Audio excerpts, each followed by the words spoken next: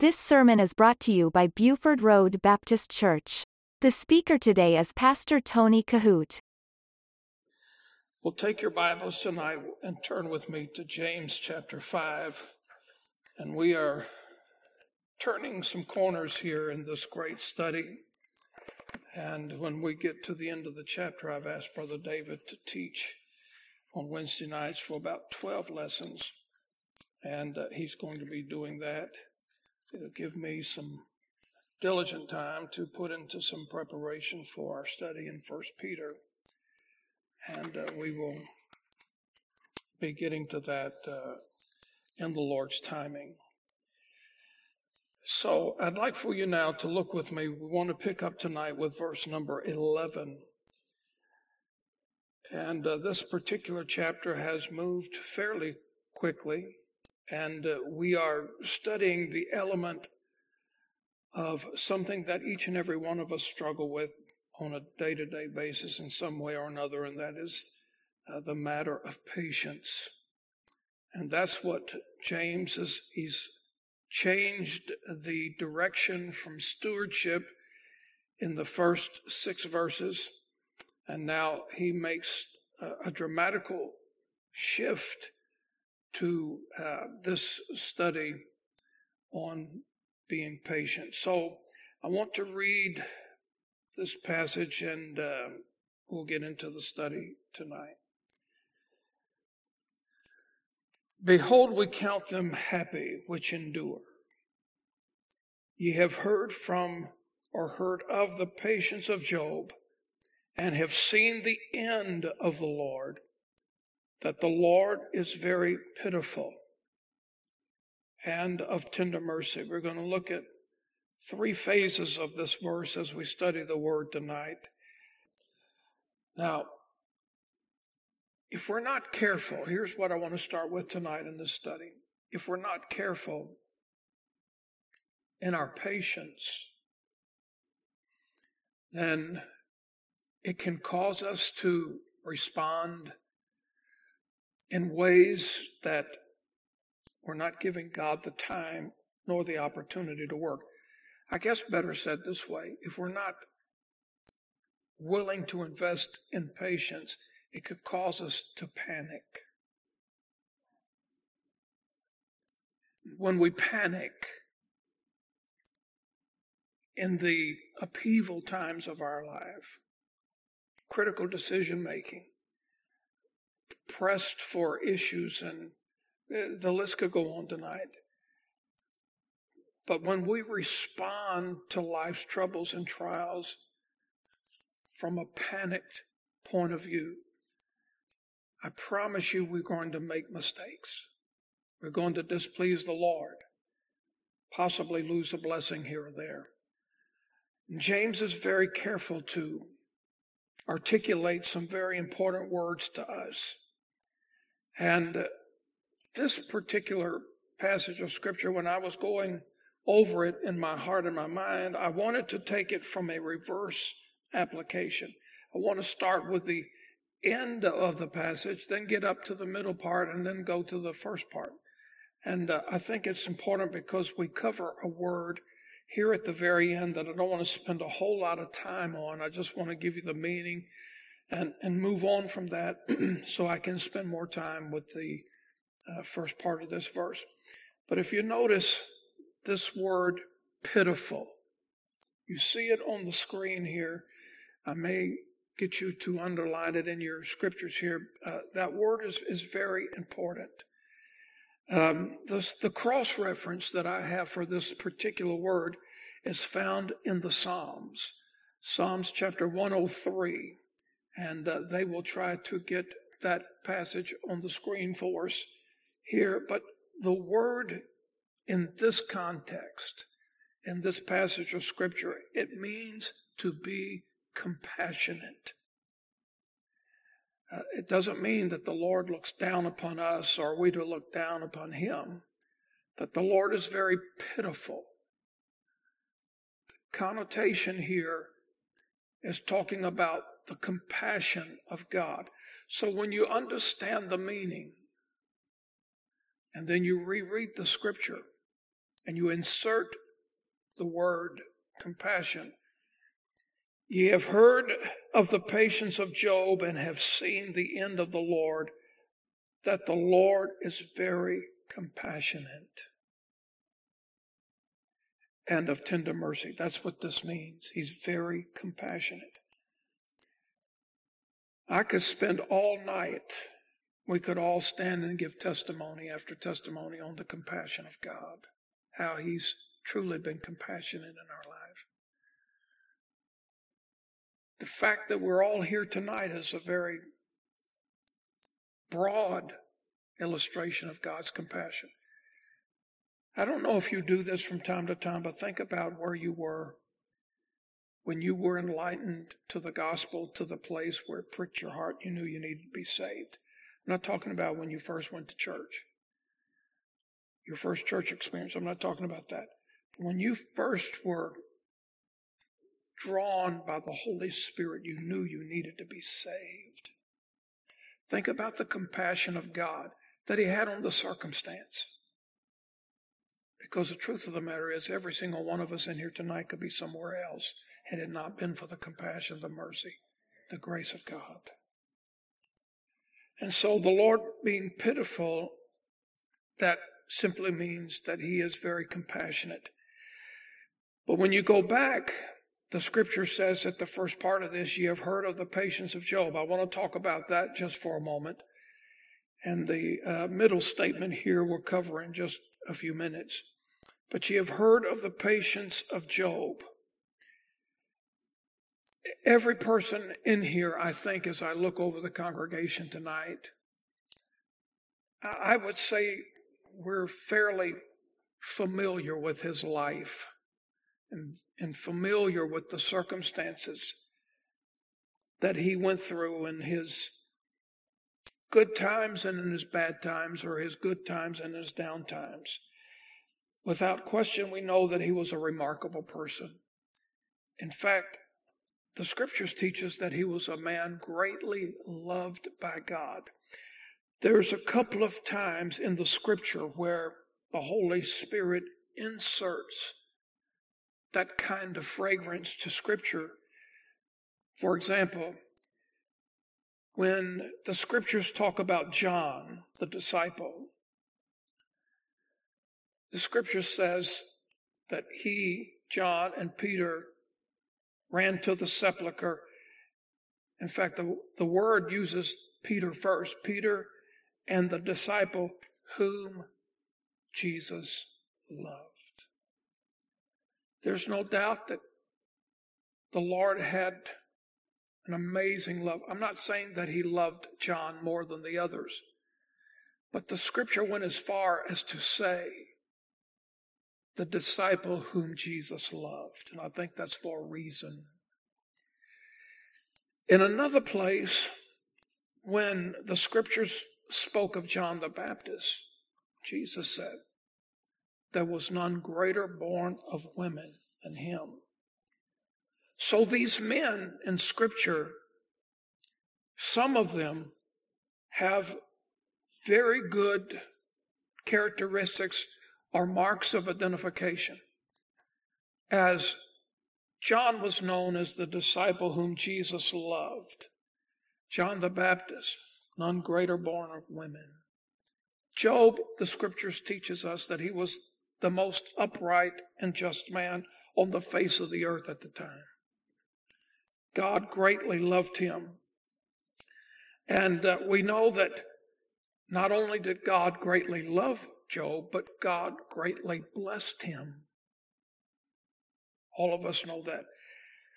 When I thought of, and I jotted some of these things down today in my preparation for tonight, Job was not only loved by God in a very devoted, passionate way, but and blessed of God. He was a very rich man, according to scriptures. And the scripture says that he was increased with goods. This is all important because the word, James does make illustration here, giving us the example of Job himself. So Job was very loved by God. He was very blessed by God.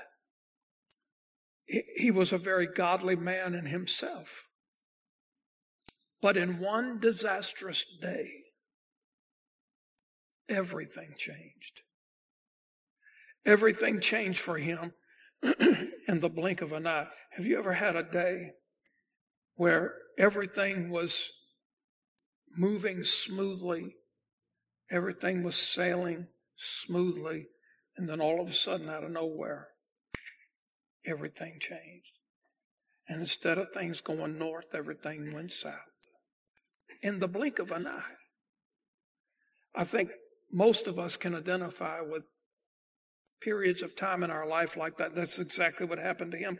His whole world changed. He lost his wealth. He lost his children. He lost his good health.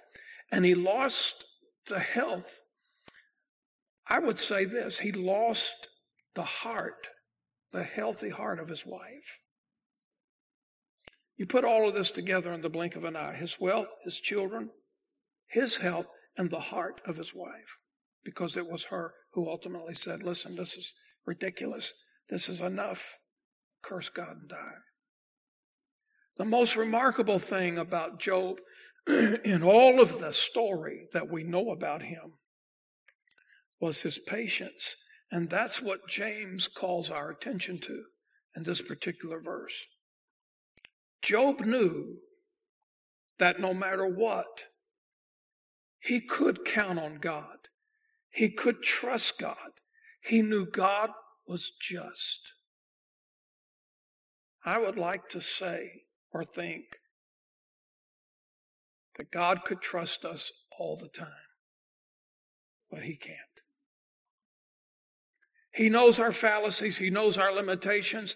He knows our shortcomings. He knows us better than we know ourselves. But here's the thing.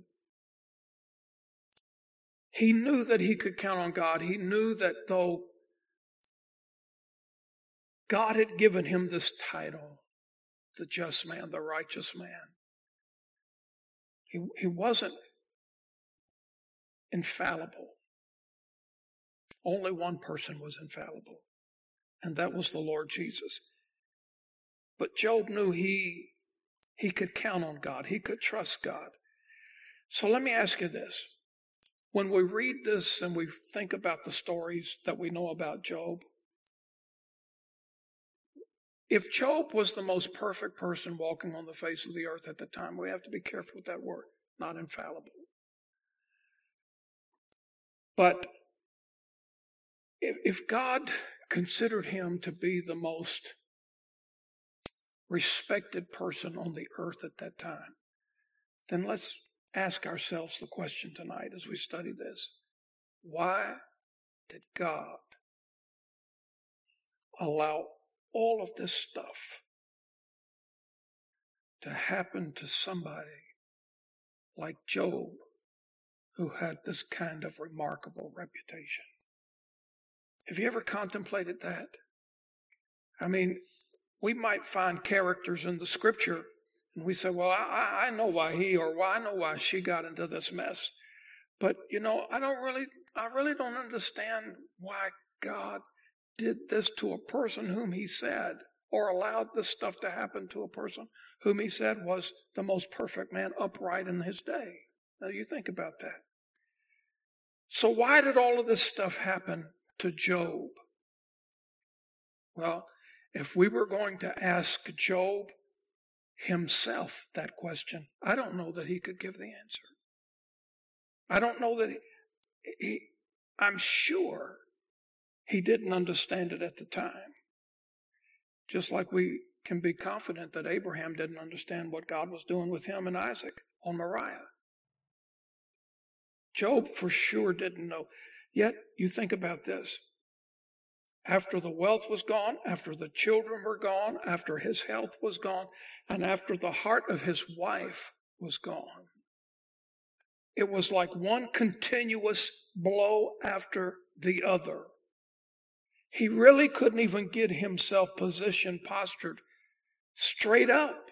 He was being continually knocked down. It was like one wave after another just knocking him to the ground. Okay, so James is writing this. He uses Job for an example. But then James does something very unique in this passage. He draws our attention to a key phrase, and it's right in the middle of the verse. Look at this. And have seen the end of the Lord. Now, when I studied this blessed me. I pray momentarily it'll be a blessing to you. The end of the Lord. Maybe you want to even underline or highlight it if you have a marker in your Bible, because this is one of the most wonderful things about the book of Job, and that is this.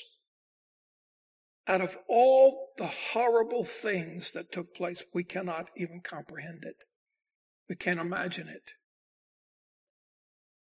We would have been devastated after the first thing, ready for the grave after the second thing, but it just continued to go on and on and on and on. But the most remarkable thing, the most wonderful thing about the book of Job is this, that it had a good ending.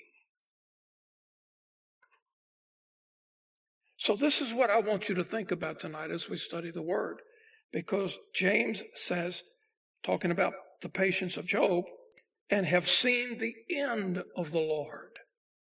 Job was patient in all of this stuff. The story has a good ending. It had tons of dark days, terrible days, and most of us would have found every single escapade to be completely unbearable. Not only did Job have dark days, but this was something that jumped out of the scriptures to me. Because he had these things happening one after another, he had dark days. He did not know when it was going to end. Have you ever stepped back from a situation and you said something like this?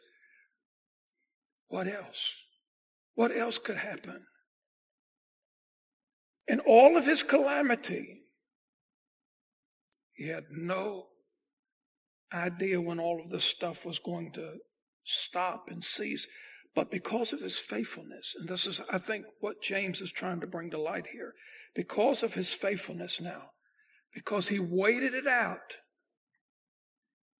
he kept trusting God, even though it was getting worse by the day. He kept trusting God. In the end, the Lord gave him double of what he had than when the story started. Now you think about that. That's the remarkable blessing of God. God had that in mind. Here's the thing. None of us are puppets. God's not a ventriloquist, and God is not moving our mouth and making us walk and making decisions for us and doing all of these robotic things. God, that's not how God treats us. That's not. He's given us a free will. All of us have a free will. We can go back to the free will thing all the way back to the Garden of Eden. So we're not puppets. God's not forcing us to do anything. But see, God knew what Job would do. And here's the remarkable thing. Just like God, I refer to Abraham. God knew Abraham's faith would take it all the way. God knew that. Here's the remarkable thing about this story of Job that James is drawing our attention to, and that's this. From the very beginning, what did God have in mind? Was God just feeling his way through this entire thing? Saying, well, because you remember he gave the devil permission to inflict these catastrophic things upon his life. Only God said, but you cannot take his life. So God could see it falling like dominoes. But the thing is this. God could see the end of the story. Job couldn't. He didn't know why. He didn't know when this was going to stop. How could it get any worse for him? He didn't know any of these things. But God, from the very beginning, knew that Job was this righteous, upright individual who would wait it out, who would pray it out. Though he slay me, yet will I trust him. That's what he said. Blessed be the name of the Lord in all of the troubles. God could see the end. It's one thing for us to say something. It's another thing for us to really mean it and stick by it. God could see the end. He knew Job was going to stick with it. So God saw the end in his mind from the very beginning. By the way, that's a beautiful picture of Romans 8:28. You're familiar with that scripture. And we know that all things work together for the good to them that love God and who are the called according to his purpose. That's a perfect illustration for what these verses typify. Here's the thing. No doubt, God wills that for us as well. He wants us to be patient. He wants us to stick it out, keeping in mind he sees the end from the beginning. And through it all, he knows what's at the other end. He wants us to trust him, to have faith and patience. It's a beautiful picture here in this passage, verse number 11. Let me move on to verse 12. Look at this. But above all things, my brethren, swear not, neither by heaven, neither by the earth, neither by any other oath, but let your yea be yea, and your nay, nay, lest ye fall into condemnation.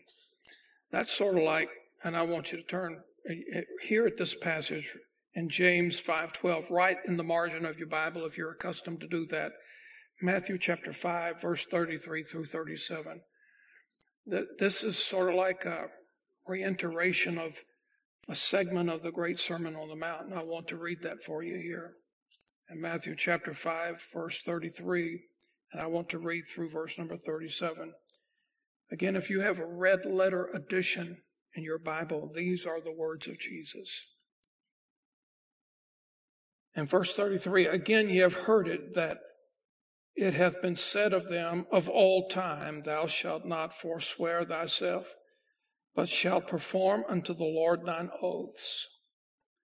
But I say unto you, swear not at all, neither by heaven, for it is God's throne, nor by the earth, for it is his footstool, neither by Jerusalem, for it is the city of the great King. Neither shalt thou swear by thy head, because thou canst not make one hair white or black. But let your communication be yea, yea, and nay, nay, for whatsoever is more than these cometh of evil. So in James, so that's what he's doing. He's giving you an excerpt of the Great Sermon on the Mount here, this portion. And so what this text is talking about is that we should be people of our word. It's been said that years ago that our signature was as good as our word, and our word was good as our signature. That's the way that it should be. And I promise you this, and I promise you this, that if I ever give you my word on something, you count it done. You count it done. Verse number 13. Is any among you afflicted? Let him pray. Is any merry? Let him sing psalms. And so the word here for afflicted, again, if you're taking those right in the margin of your Bible, this is talking about suffering, hardship, difficulties, and it refers to those who are in trouble. And let me remind you that as long as we're in this world, we're going to be in enemy territory. Vulnerable. And because of that, we'll always have some kind of trouble going on in our life. But thank God, we don't have to deal with the trouble in our life alone. I like that old song that says, I won't have to cross Jordan alone. I'm glad I don't have to deal with stuff alone either. We have a pathway to the throne of grace. Paul said this in Romans chapter 8, verse number 31. If God be for us, who can be against us?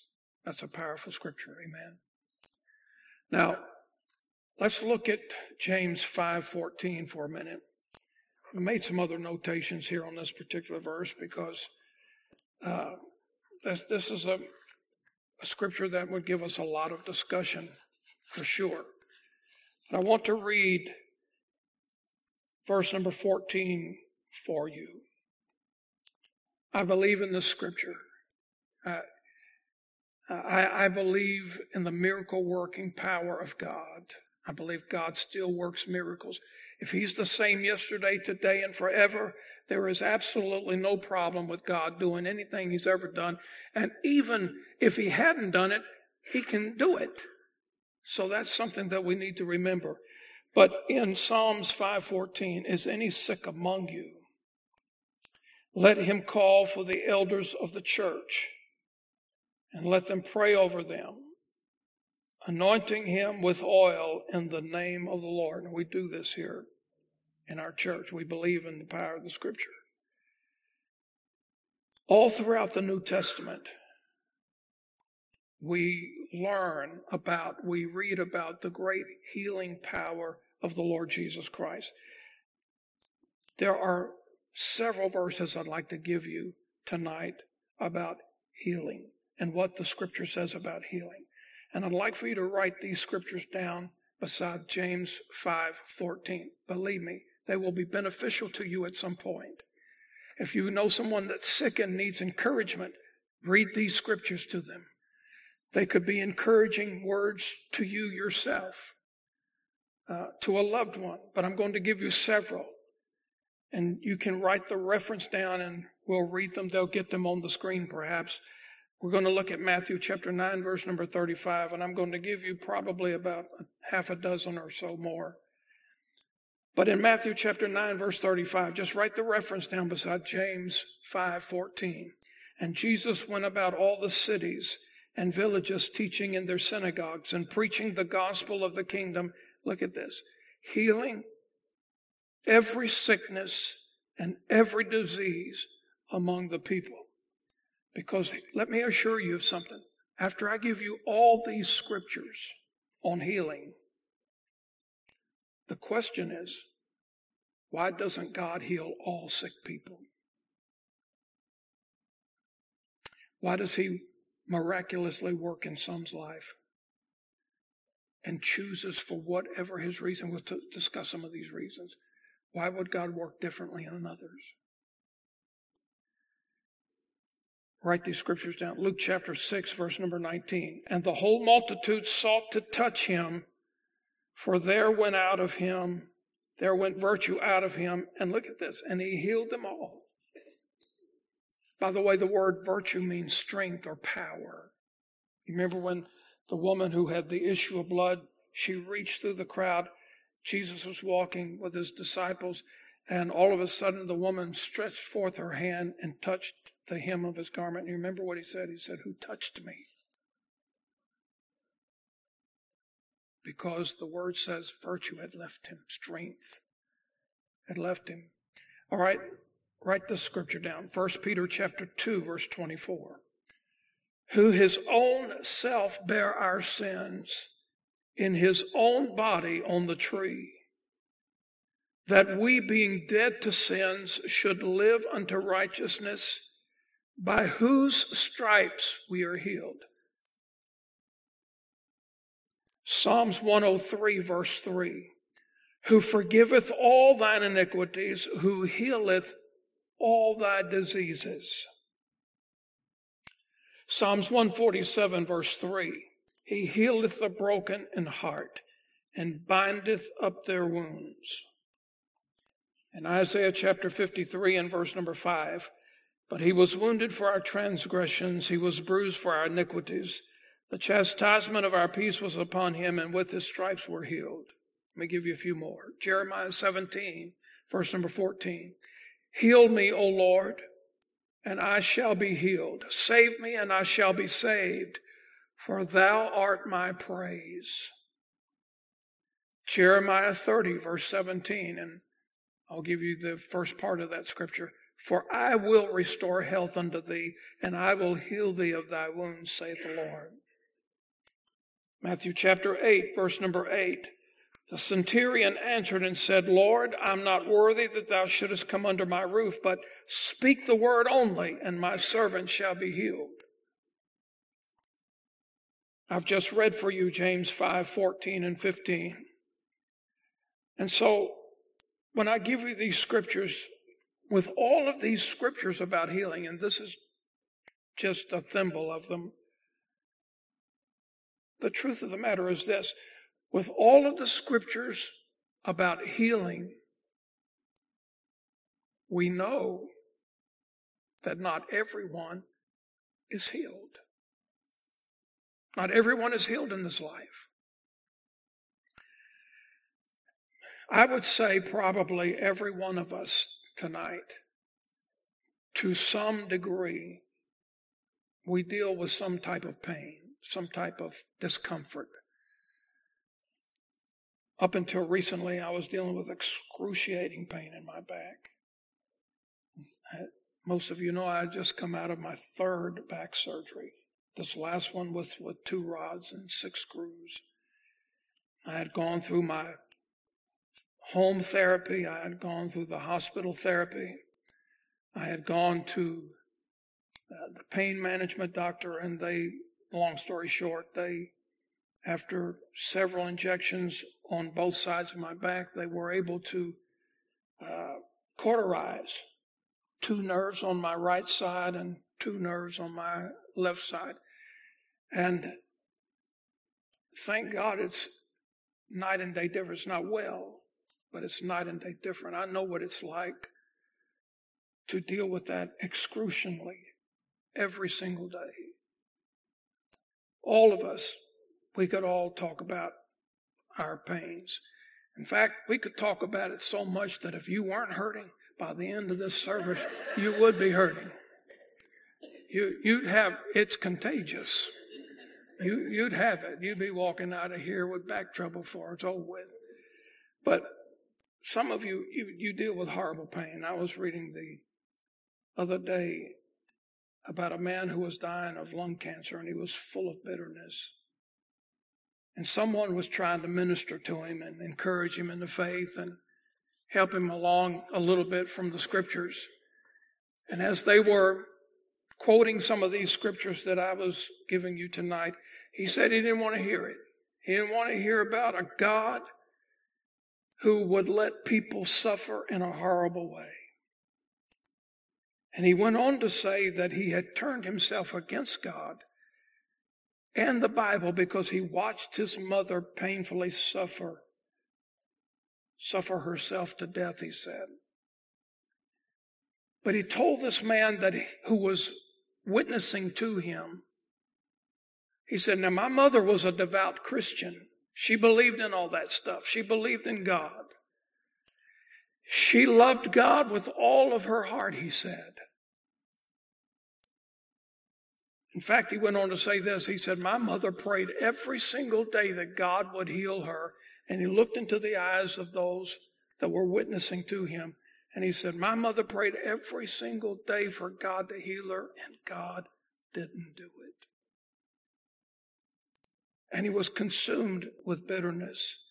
And he said, because of that, he said, that has caused me to be an atheist. That has caused me to believe that there really is not a God. And that God, if he does exist, he could not be a compassionate God that he was taught that God was. So this person ministering to this man, he said, well, let me ask you a question. He said, in all of your mother's personal suffering, he said, did she ever turn away from her faith? Did she ever turn away from God? Did she ever resist God like you have and like you're doing? He said, oh, no. He said she hurt in this life. She went out in eternity hurting. He said she kept talking about God's grace being sufficient for her every need, and how much that she had looked forward and seeing him soon. And he said, but I will tell you this. He said, I don't have that kind of faith. And the story goes on to say that the man died a bitter death. But the truth of the matter is this: the world is full of people just like that. And they see these circumstances and they question and they wonder why God doesn't walk on the water, why God doesn't part the water, why God doesn't do something majestically, miraculously in their circumstance. And many have turned away from God in their hour of suffering and pain. We're going to be talking about this in verse number 14. I want to read verse 15 in conjunction with it, and we'll close. We're out of time for tonight. Is any sick among you? Let him call for the elders of the church, and let them pray over him, anointing him with oil in the name of the Lord. And the prayer of faith shall save the sick, and the Lord shall raise him up, and if he have committed sins, they shall be forgiven him. We're going to talk about these verses. I've given you several about healing. Write them down. Use them. They are great encouraging words to those who are suffering. I use them all the time, and I have to look people in the face quite a bit, whom God chooses to do something else for. And that just goes to show me how omnipotent God is, how all-powerful he is. And as we have said many times in this pulpit, the answer no is just as good as the answer yes from God. God can work instantly. Sometimes it may take him years. We just can't figure him out. But he knows what he's doing. He sees the end of the picture. You listen to Pastor Tony Kohout. For more information, visit our website at BufordRoadBaptistChurch.com.